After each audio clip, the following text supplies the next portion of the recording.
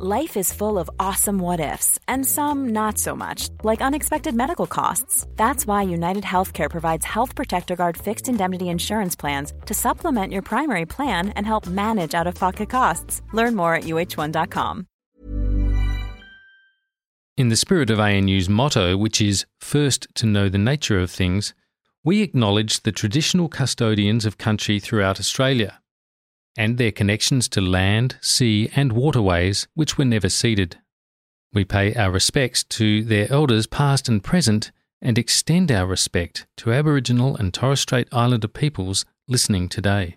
I asked the Prime Minister, how good is Australia? Please explain. I'm here to make a public statement. Look, I'm going to shirt front, Mr. Putin. I am a fighter and not a quitter. I don't think I know. I want to thank that fellow down under. Oh, fair shake of the sauce bottle, mate. G'day there, Mark Kenny with this week's Democracy Sausage from the ANU. I'm, of course, from the Australian Studies Institute at said institution and the School of Politics and International Relations, where my co-host, Dr. Maria Taflaga, political scientist extraordinaire, is also engaged, employed, overemployed, whatever the term is. Welcome, Maria. I want to change my business cards to political science extraordinaire. Yeah. Please give me new business cards. Hello, everyone. And it should say overemployed. I think so. Yeah. Actually, that's overemployed, underpaid. I do feel overemployed. And you know what? If you want to take it up with Brian, I'd never say no.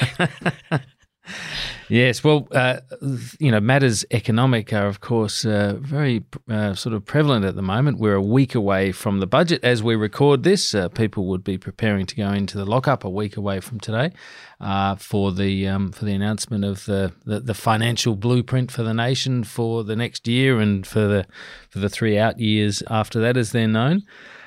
So it's, very much economy all the time in terms of the political discourse at the moment. A little bit of talk about the coronation as well, and we might come to that because we have with us a frequent guest on Democracy Sausage and one of the most valued ones, Professor Frank Bongiorno. How are you, Frank? I'm well, Mark. How are you? And hi, Maria. From ANU School of History, I should say, and author of countless excellent books.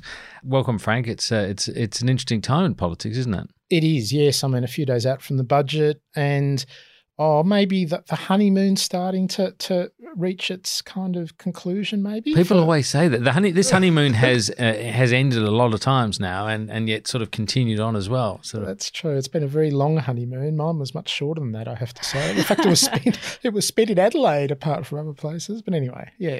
What a great place for a honeymoon. There's a town that's been in a honeymoon for a long time. No, I shouldn't say that because I'm from Adelaide and I... That's why you can say that. That is why I can say that. But I live in Canberra now, which is sort of a permanent honeymoon, really. Well, yeah. And I mean, let's face it, like Canberra, Adelaide, they've got a lot in common. Great cities, underrated by the rest of the country. Yes. In my view. Well, great wine, actually. Exactly. This is one of the things. You know, I grew up in wine country in the Adelaide Hills and it's obviously, it's got the reputation for the arts and all of those sort of things. And the wine industry, used to be absolutely, I think it was worth about sort of 75-85% of the wine exports, wine production in Australia for many decades. Other regions have caught up now, and one of those is Canberra, of course, with brands like Clonakilla and others that have become well known. So we can talk about that. And they've both got actually really strong traditions of liberal political reform, right? So I think South Australia's colonial history is really underappreciated in this country. It is, and in fact, so famous have some of the Canberra brands become that there were jokes I remember on Twitter as we all went into lockdown in August 2021 about people rushing for the Clonakilla. There was a run on the stuff, Yeah. So let's talk about the political context of this budget, though, picking up perhaps in some ways your point, Frank, about the extended honeymoon. I mean, it strikes me that honeymoons in politics it's sort of an inherently binary concept in the sense that a government's honeymoon is proportional to the viability, popularity, sustainability, whatever you want to call it, of the alternative government. And the alternative government in this country at the moment is not travelling well. Now, that may go a long way to explaining why the government is in. I mean, it won with such a low primary vote and relatively low expectations, and has exceeded those expectations, and by the polls supposedly increased its primary vote quite considerably. And we've seen the primary vote of the coalition going south in the same direction. But that's the context in which we see this, and yet we also see pretty hostile economic circumstances. A cost of living crisis, that's what everyone calls it. And for a lot of people, it genuinely is. It's not technically a recession, but for a lot of people, it genuinely feels like one in terms of their own sort of economic financial viability. Yeah, and at this stage, people are still clearly not blaming the present government for those problems. I think they're still seeing them as a result of external forces, in some instances a result of the previous government's failure to face up to some of these sorts of issues. Look, honeymoon's a misnomer, I think, for what we're seeing. And as you say, Mark, it is, I think, very shaped by the crisis in the Liberal Party. And it is a crisis. I mean, I think it's pretty clear now that we're not just dealing here with an ordinary post-election, sort of downer, which, all of us here would remember 2008, that period, difficult period for the Liberal Party, Brendan Nelson, Malcolm Turnbull, hard times and all the rest of it. But I think we're seeing something quite beyond that here. I mean, the Aston by-election, I think, was one indication. The polling that you referred to is another.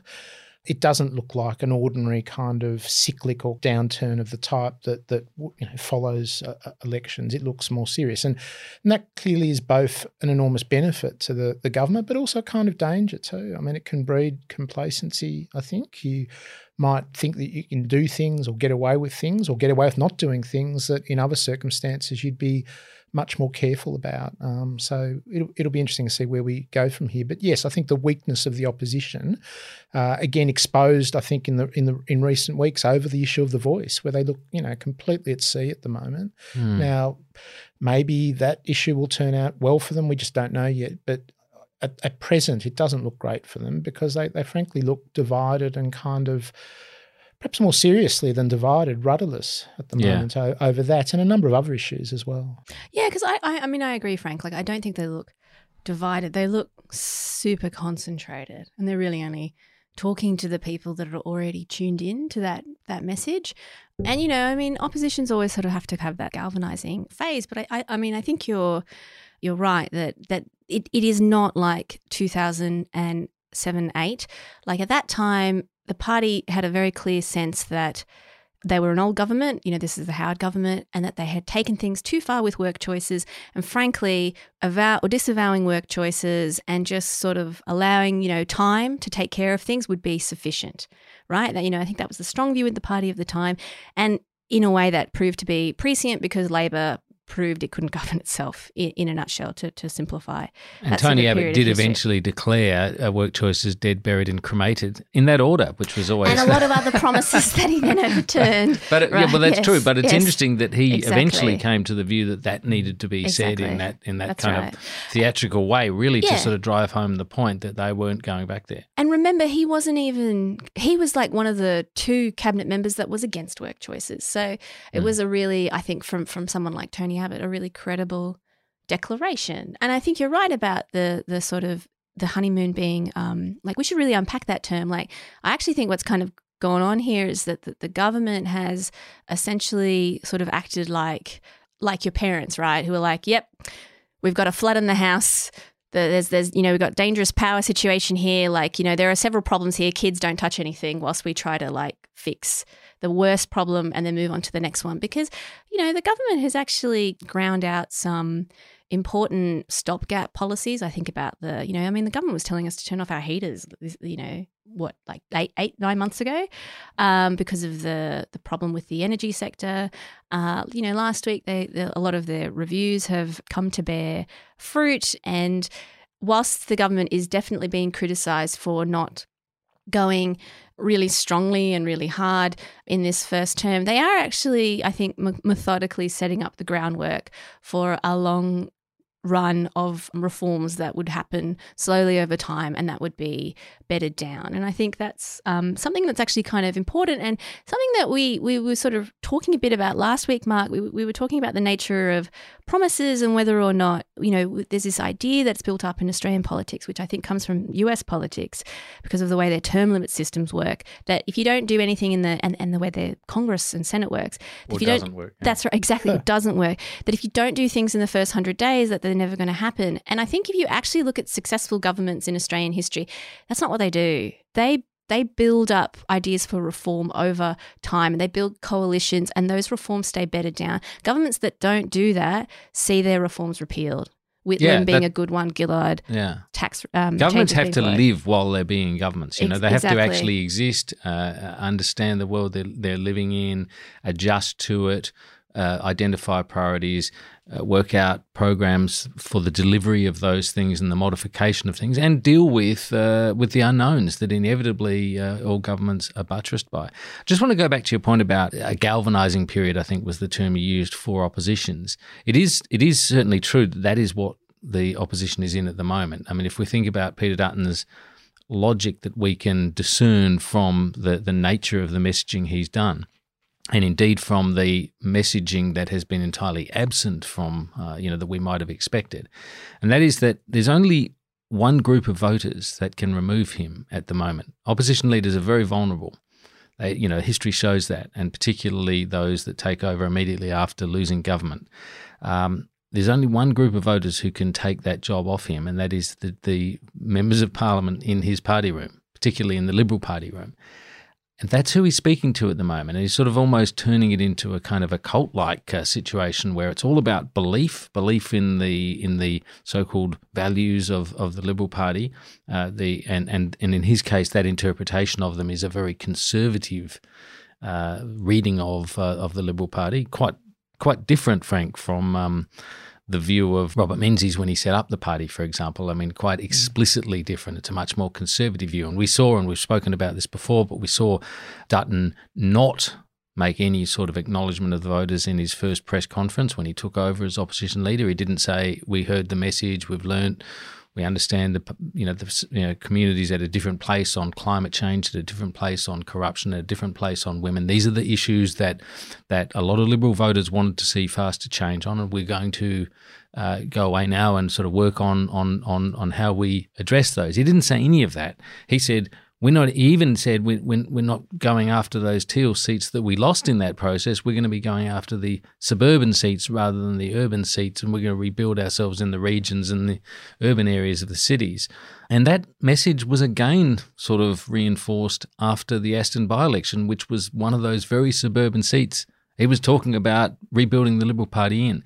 And yet still there is no sort of change of direction from him. And we note, really, going back to the point about galvanisation, Maria's point, if we think about, you mentioned Brendan Nelson before, if we think about when Brendan Nelson took over and there was Abbott and Turnbull, both options for the leadership at that time. And Costello initially too. That's right. Yeah. He was still there. He was running his memoirs. He was, although he'd made it pretty clear that he didn't want that he wasn't going to do it. But yeah, there were a range of options that is quite different from now, right? We know that Nelson didn't last very long, and then he was replaced by Turnbull, and then Turnbull was replaced by Abbott, and and on the cycle kind of went.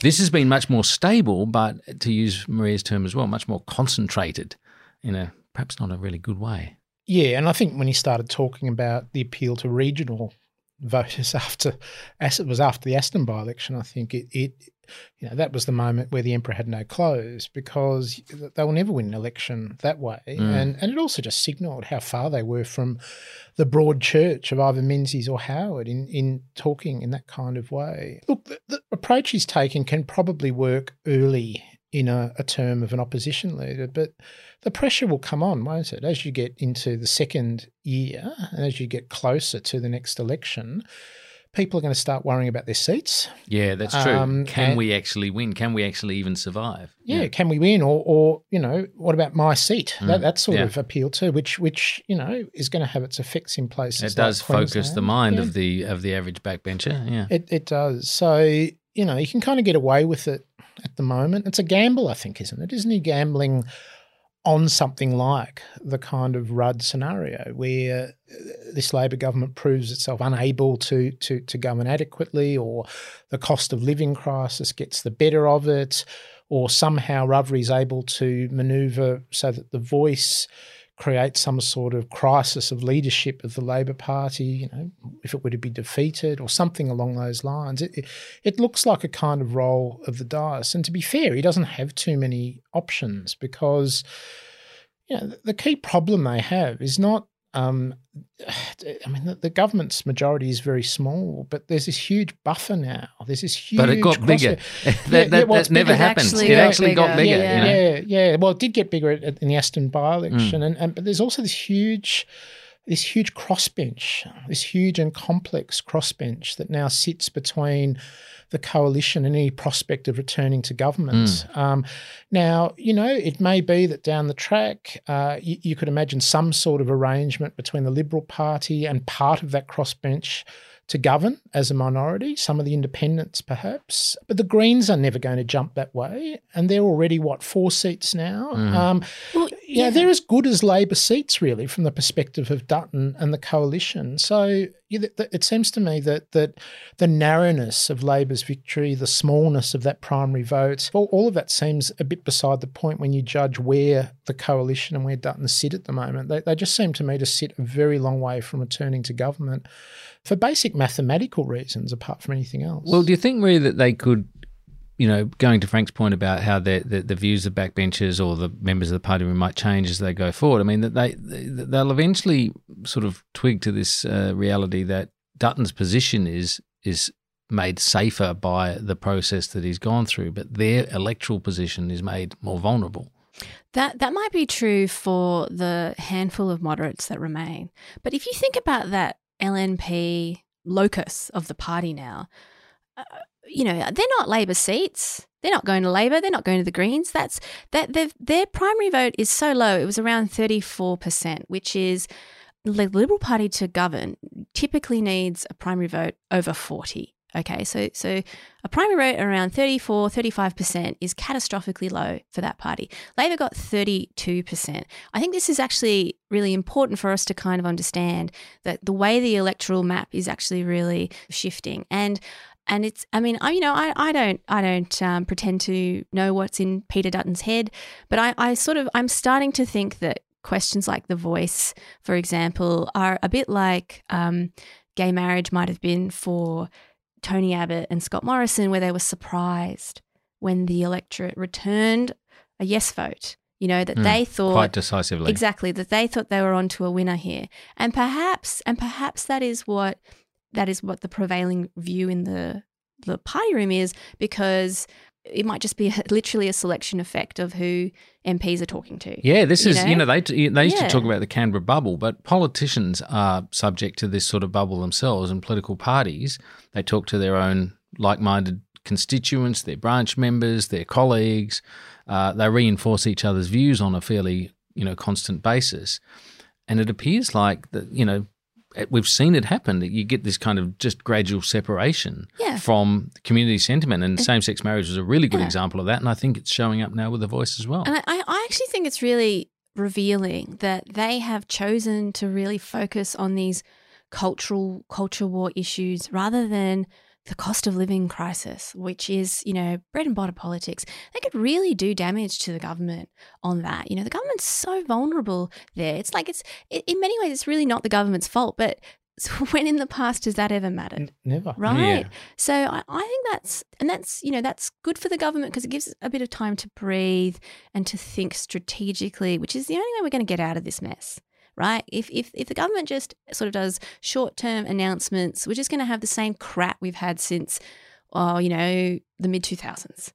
So we are at a really kind of interesting time, and I'd be happy to see the coalition just drop this fiction of the broad church, because I don't think that's been true for it's never really been true. I think this is a sort of funny discourse we have around the coalition, right? Which is actually an odd marriage if you think about it. Like before the Labor Party came on, the government and the opposition was the Conservatives versus the Liberals. They were the unresolvable political opposites in our polity. And Labor came along, worked out party discipline and really scrambled the whole system, and the two more right-wing parties worked out that they had to combine to block Labor, and they have never really been happily married, right?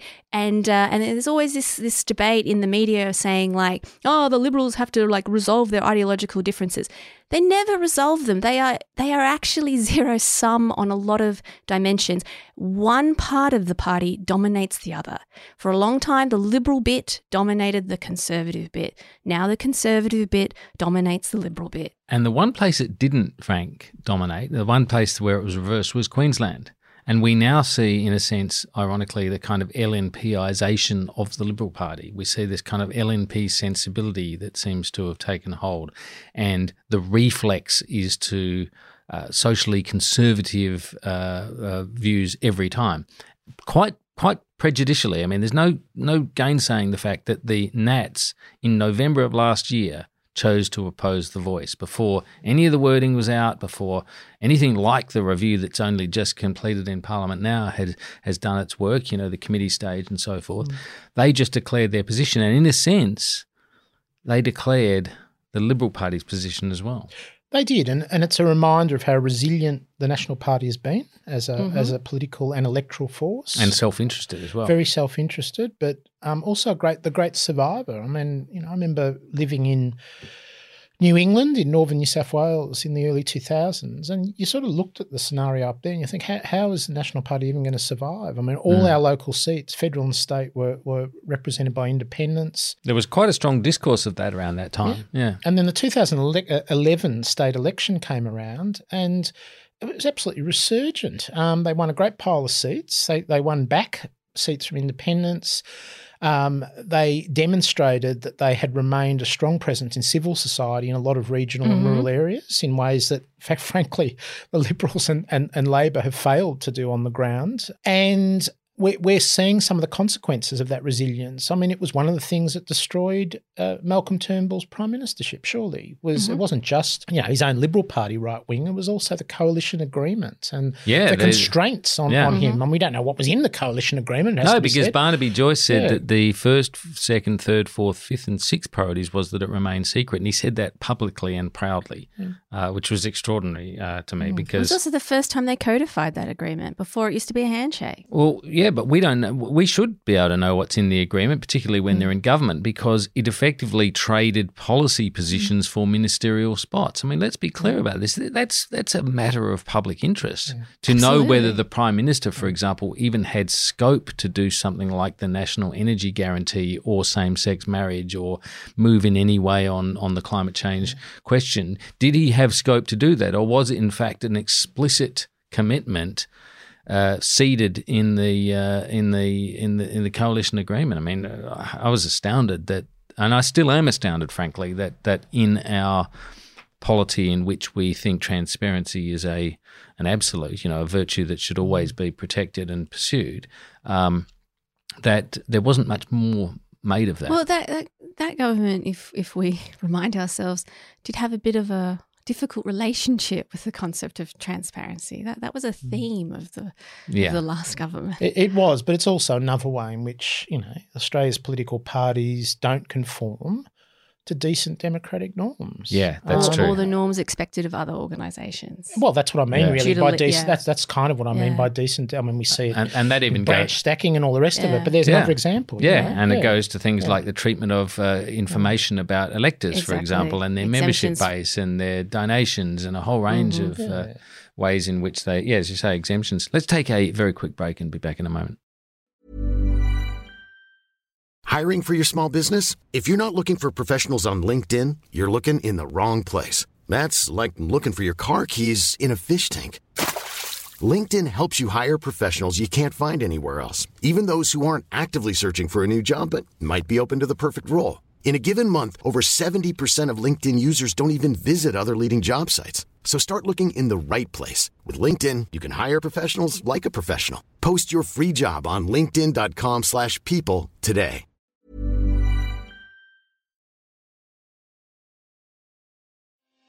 Hi, I'm Sharon Bessel.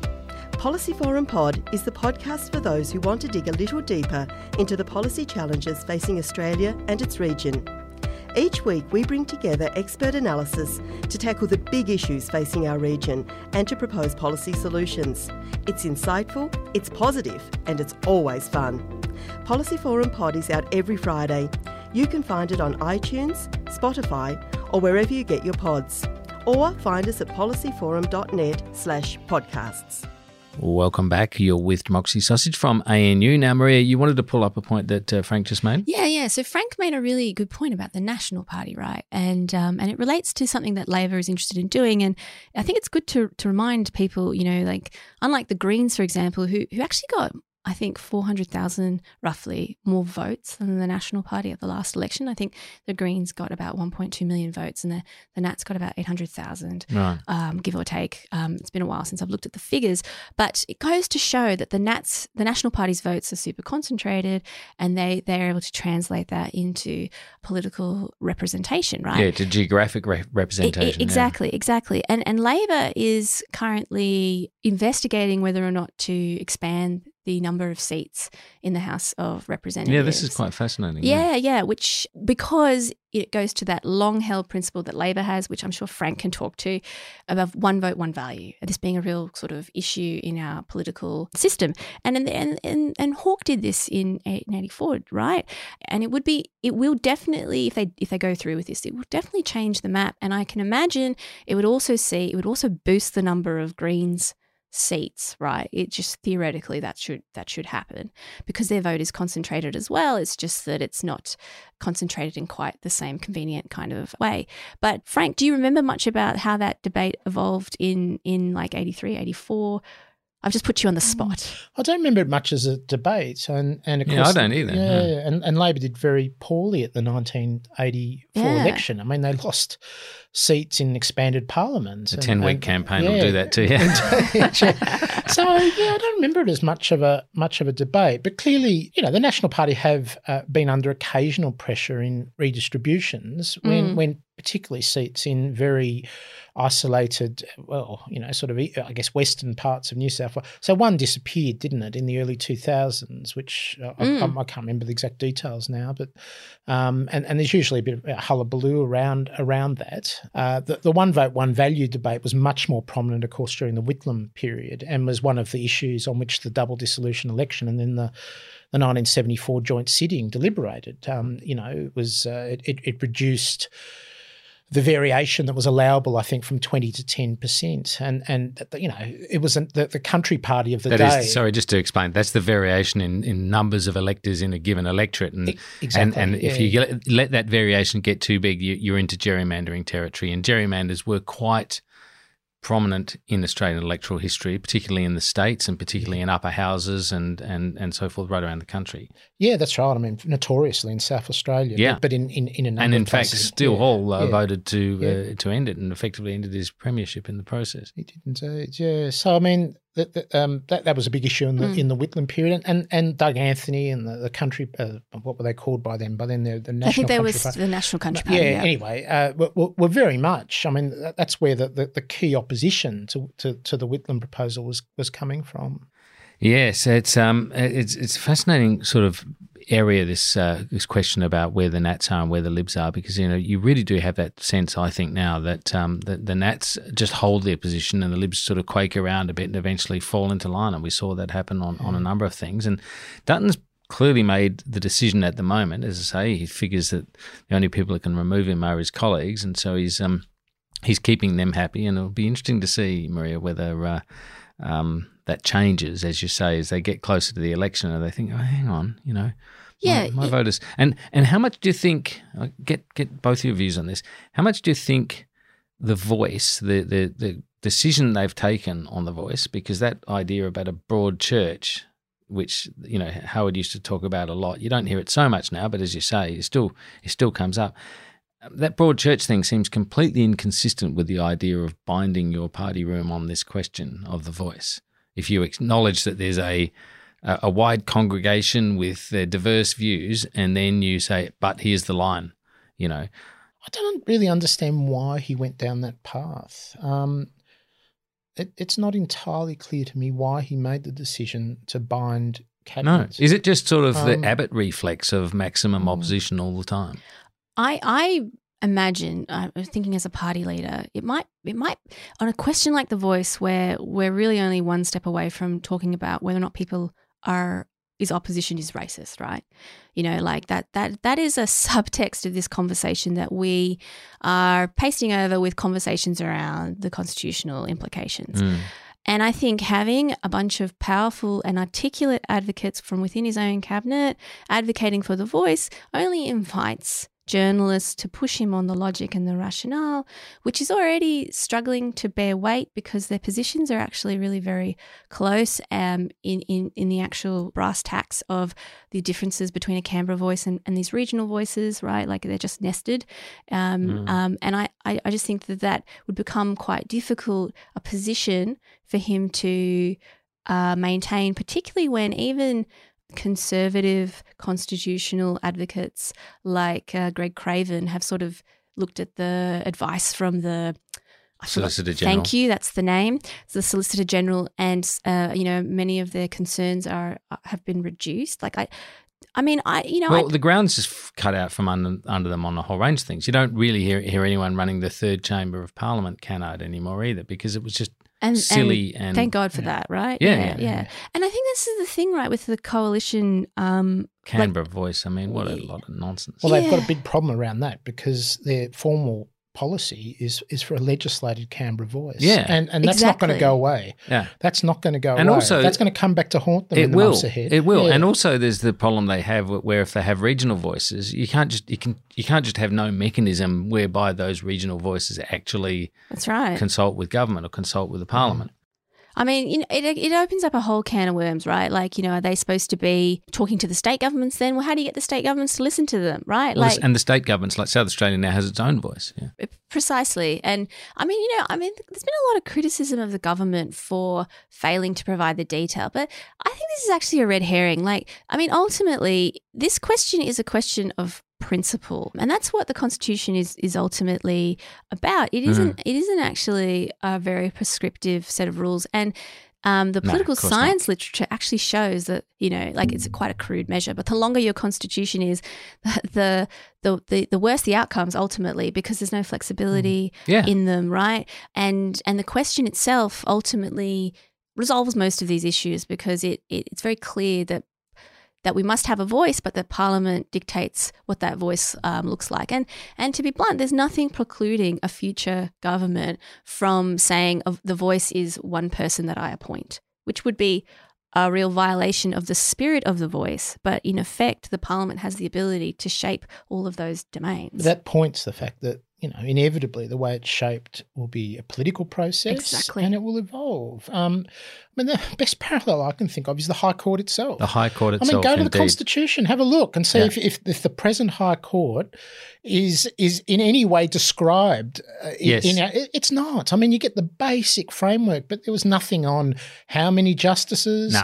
Would it be a circuit court, or would it sit in the capital, or would it, I mean, there was none of this. No, and Toomey makes the point that you do not freeze complex matters in the Constitution. That is anti-democratic. What you put in the Constitution is heads of power for the Parliament to create and to design and so forth, which is what we're doing here, and it's entirely consistent with the way the Constitution was set up and with good practice in a democracy. And I think what's really kind of interesting, right, like we are clearly seeing a trend of de-alignment in Australian politics, coming off a really high base. Like, comparatively, Australia has historically had really high levels of what we call party identification. That is, you vote for Party A on your 18th birthday, and you're 97 in your last election voting, you're voting for Party A, okay? 80% of people used to do that.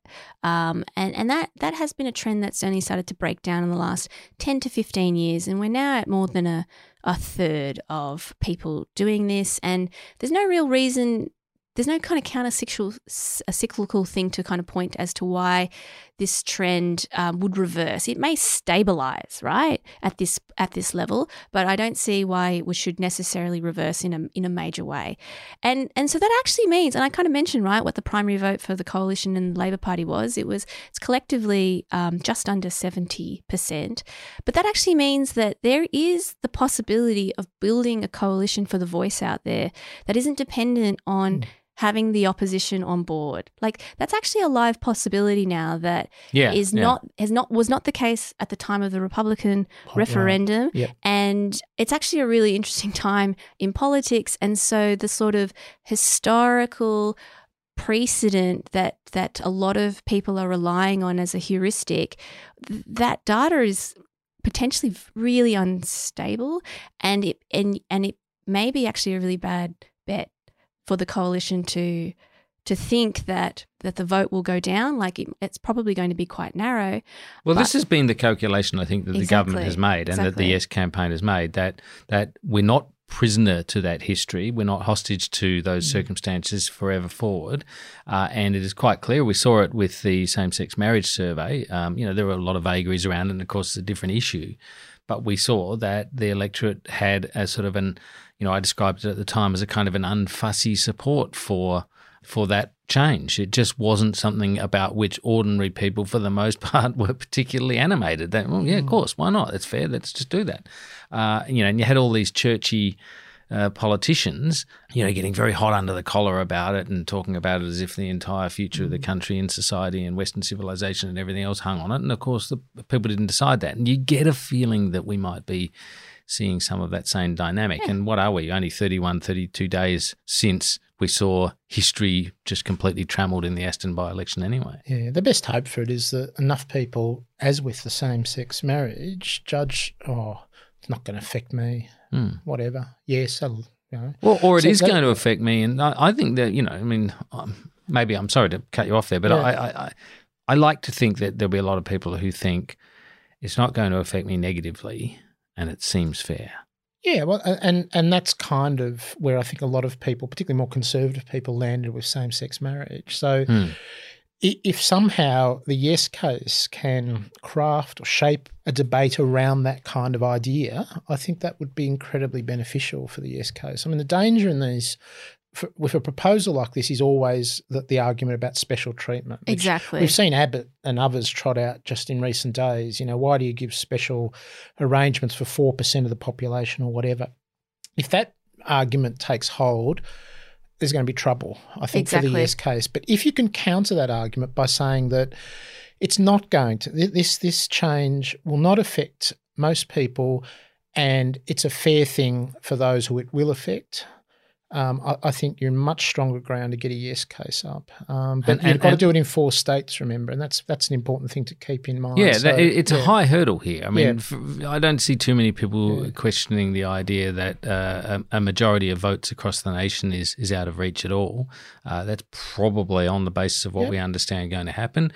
The question then is, where do those, where do you find your 4 out of 6 states? And this, is one of the other problems with the constitution as currently written, is that the ACT and the Northern Territory, the Northern Territory being the location of the highest concentrations of Indigenous people, and the ACT, of course, being a progressive jurisdiction, not that far short now in population of Tasmania, and does not count as a state. And so ACT will vote yes. Victoria will probably vote yes. Good chance South Australia will vote, Northern Territory will vote yes. New South Wales will vote yes. I mean, if you get New South Wales and Victoria voting yes, you're getting pretty close to your population 50% anyway, because of just this load of population there. So it's then a question of, well, do you get South Australia? Do you get Tasmania, perhaps, where the Liberal government there is very, very supportive of it? There's a strong discourse there. I'm more optimistic at this stage of the Yes case getting up than I have been pretty much at any point so far, and in reality, the Yes case hasn't even kicked off yet. So there's a bit to go. Yeah, no, I think I'd agree. I'm certainly more optimistic than I was in January coming out of the summer. The worst case around that issue, the kind of double majority issue, is a repeat of 1977, where you had a proposal, I think, for simultaneous elections, 62% yes vote, and it went down. It was 3-3. Because, yes, I mean, New South Wales voted yes, Victoria voted yes. I can't remember who the other one was, but basically it went down because of it didn't get to 4-2. So it can happen, Yeah. It became more likely, of course, once the territories got votes, because they didn't even get votes, remember, until really? In referendum things. Yeah, so the territory votes count towards the national. They do now. The national amount, the national proportion, but they don't count as jurisdictions in. So it's. I mean, that's just something that should change, but probably won't. I mean, it's really fascinating to think about this in terms of the political dynamics for this. We were talking before about, the calculation Dutton's making, and you said, Frank, perhaps he's hoping for events to turn his way. It's actually quite hard to forecast even what the dynamics would be out of the two scenarios of the yes case getting up or not getting up. Does that? I mean, for example, if a majority of Australians vote for the voice, but it doesn't get that state hurdle, doesn't clear that state hurdle, how do people view Dutton in that circumstance? He has vandalised, in a sense, this attempt, but he hasn't convinced a majority of Australians in the process. Does that actually really serve his interests? I mean, I'm pretty sure he'd take it. He'd take it as a win. That he'd take some skin off Albanese in that regard. There'd be some blame attaching to the government in terms of the way it's gone about it. Very hard to read what the longer term implications for either side would be. I know that's a secondary issue, frankly, behind the substance of the referendum itself. Yeah, no, I agree. I mean, I've thought about that one. I honestly don't know. I don't know which way the debate would go afterwards. I mean, there is a view that says, if the voice doesn't succeed, it mightn't have any terribly negative political effects on the government, that they may I've heard be that more too. negative for the opposition. I honestly don't know. It'd be just guesswork on my part. Where does one look for precedents? There isn't one. Well, that's right. Yeah. And I think there is more flexibility, like just from a political scenario, to consider the political ramifications for the government. I mean, the government is taking a stand on principle and taking a risk, which is more than any government has done on this issue for 15 years when it really kind of came onto the agenda. And I think that's actually kind of important. It is. It's worth acknowledging that because the new PM, on the very moment he took over, stood up at the lectern on election night, made this his year one priority, his first term priority at least, and certainly leaned into it in year one. We're still in year one, I should note, of the Prime Minister's first term. True. So, that has taken a degree of courage, and it does come with some risks. But if it gets up, as we've been saying, we think it will. That's a pretty significant achievement for any government, really. Particularly Labor's. We often hear about 8 out of 44 referendum questions have succeeded. Only one of those 8 was put forward by a Labor government. Labor's only ever successfully changed the constitution once, and 3 of them were on one day in 3 yes votes on one day in 1977. Right. Yeah. I mean, I think this kind of sort of circles back to the point we were talking about right at the beginning, Labor's quote unquote honeymoon. I mean, there's been a lot of criticism of Labor. Some of it, I think, just unfair. Like if you are a natural Greens voter and you're slagging off the government, that's fine. But like, they're not really the ALP government isn't trying to measure itself by a Greens voter standard. That's because those two parties actually don't get along and don't like each other for good reason. They're both right. Yeah, sure, exactly. Well, they compete for the same constituency. Precisely. Yeah. And one is a party of government and one isn't, and that just ultimately shapes the frame of view in which they view the world and the realities of having to govern. But Labor is taking risks and is trying to actually solve problems, and that means making trade-offs. Yeah, and I think that is actually being recognised in enough parts of the electorate that this honeymoon is is being extended. And it's actually really great to see an internal debate within Labor over, for example, lifting the job seeker rate. It reminds me of when the left would pop up and complain in the 80s during the Hawke government, pushing that government to think through its policy choices in a more rigorous way. It's an interesting comparison, though, because I think it's true to say, as a generalisation, that the policy process was more transparent then than it is now, and that there was a little more kind of what you might call mess or friction within the Labor government, and which made it into the public realm, and which actually, in the end, I think, added to the quality of decision-making in the process. So I think you can take internal unity and discipline and message management and so forth, you can take it too far. And I think basically this is an ill of contemporary politics, not just this government, but generally this sort of tendency to be sort of almost pathologically disciplined and to stifle creativity and keep things too tidy. Yeah, and I think certainly around domestic policy, this government's been pretty good actually in being willing to allow debates to run. I mean, The Voice is a good example actually. Providing some space for dissent within the party, allowing reports to get out there from the various inquiries that it's commissioned that are actually front-running, that are well ahead of what the government's prepared to do. We saw that with Job Seeker. The one issue where it has shown no inclination whatsoever to encourage debate is on AUKUS, and that's why Keating's intervention was so critical, because he is, the party's elder statesman going to the National Press Club and giving him hell, and it opened up the debate finally, and it exposed the fact that they're not willing to have a debate around the issues centred on AUKUS. In a way, though, I think they would have been glad that he over-egged it, because it gave them some capacity to kind of demonise that side.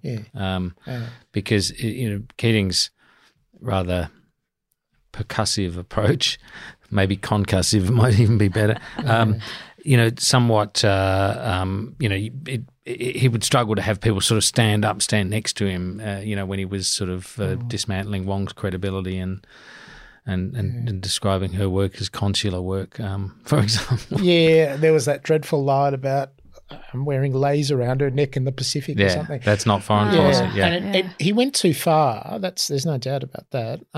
But he also has credibility. Inevitably, he has immense credibility within public culture, and especially within the Labor Party and Labor movement. And that is the space, if you like, where there is a real reluctance to encourage debate. And of course, the main way in which Labor has discouraged debate is by refusing to articulate, the strategic goals behind AUKUS. What's it all about? What is really the thinking behind it? And in failing to do that, they make it hard and slippery for others to actually come in and actually engage in any contestation. Their review has declared some more reviews. Yeah. Maybe we'll find out. That's right.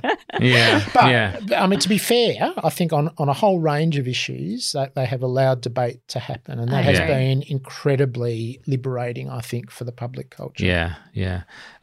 So from Labor royalty, just quickly to actual arcane royalty. What's happening? The coronation is happening. I had to really think about that. You can tell I'm heavily engaged in this. And ministers are being asked, as Jim Chalmers was this morning, as we record this, was asked whether he'd be standing and swearing allegiance to the King. The Prime Minister's obviously going to the coronation. Every state governor and the Governor-General are going, so that a former Governor-General has to sort of step in. He's been tagged and has to step in. What sort of bizarre business is this? Anyway. Well, I heard that we'll all be invited to swear allegiance through our TVs to the new King Charles. I thought my TV was watching me. If it's an Amazon TV, it almost certainly is. No, it's a Huawei, actually. Yeah. Oh, right. Well, nothing wrong there. Someone's watching you. Exactly. But so as I understand it, in the coronation ceremony, the peers swear allegiance to the King. That makes a lot of sense to me. That's sort of like a reinforcement reinforcing of their sort of own status. But I just sort of thought like, oh, well, this is like an interesting thought from the palace, like to democratise this process. And my favourite bit in the statement was where they would invite everyone from the Commonwealth and the Empire, like, or the ex-Empire more broadly. It's like, do you guys not kind of get like where this discourse is at right now? I just thought that was very well. Maybe they do. Maybe. I mean, we've still got their flag and our flag, and we you know, we've been given the nudge several times, but we're still living it. You know, I don't know. I just thought this was. It makes sense, bizarre. I suppose, in London and in Buckingham Palace, but I just think it's odd.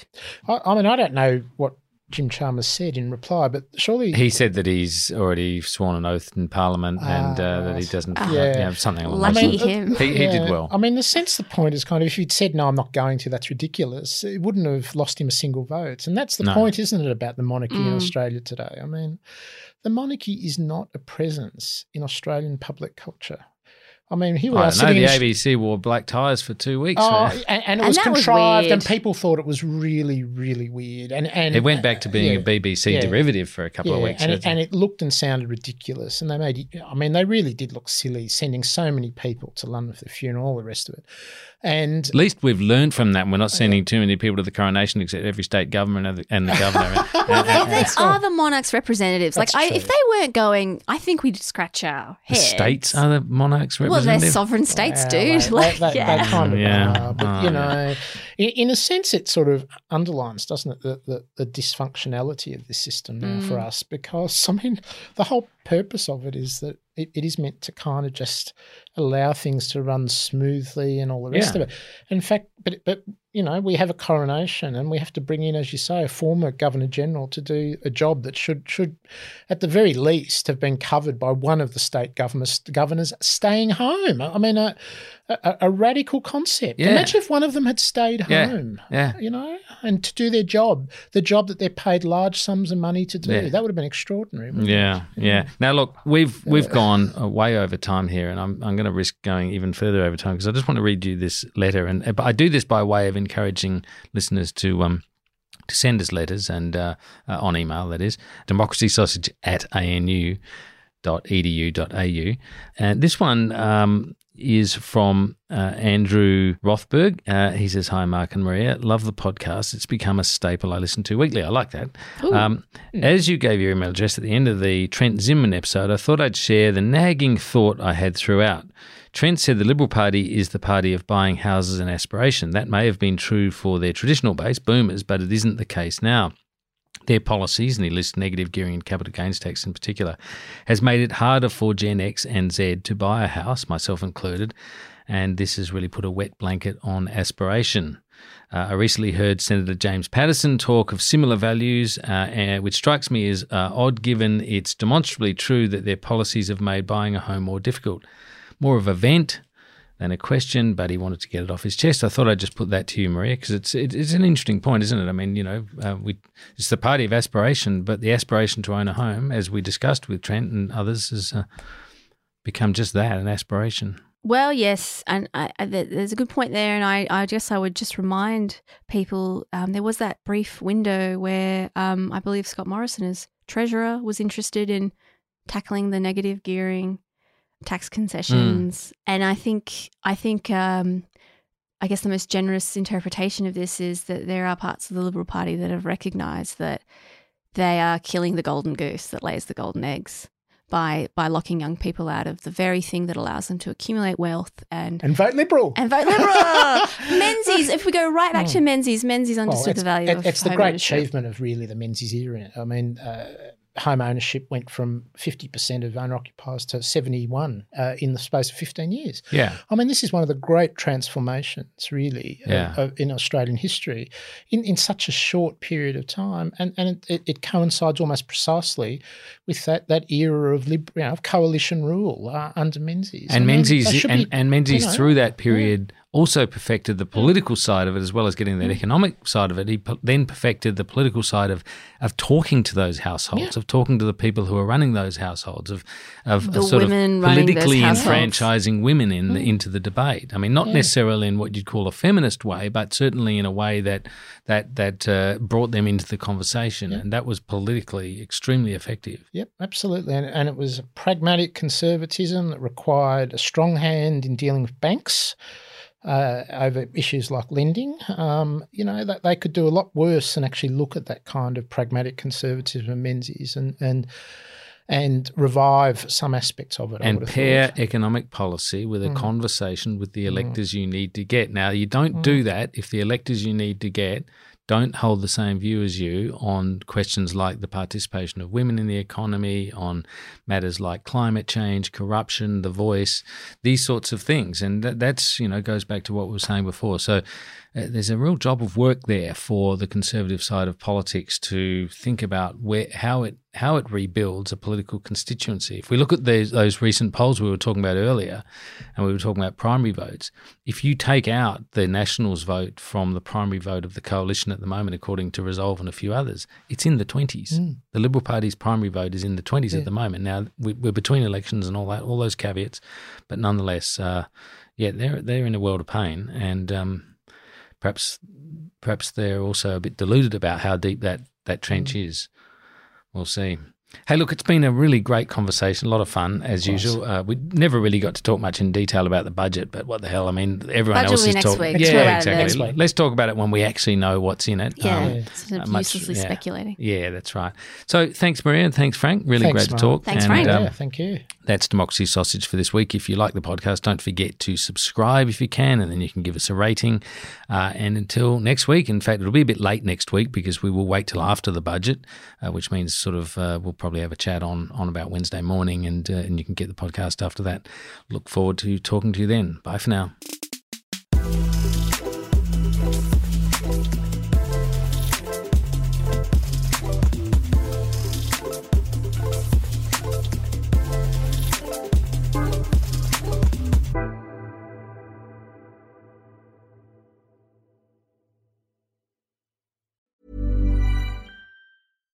When you drive a vehicle so reliable it's backed by a 10-year, 100,000-mile limited warranty, you stop thinking about what you can't do and start doing what you never thought possible.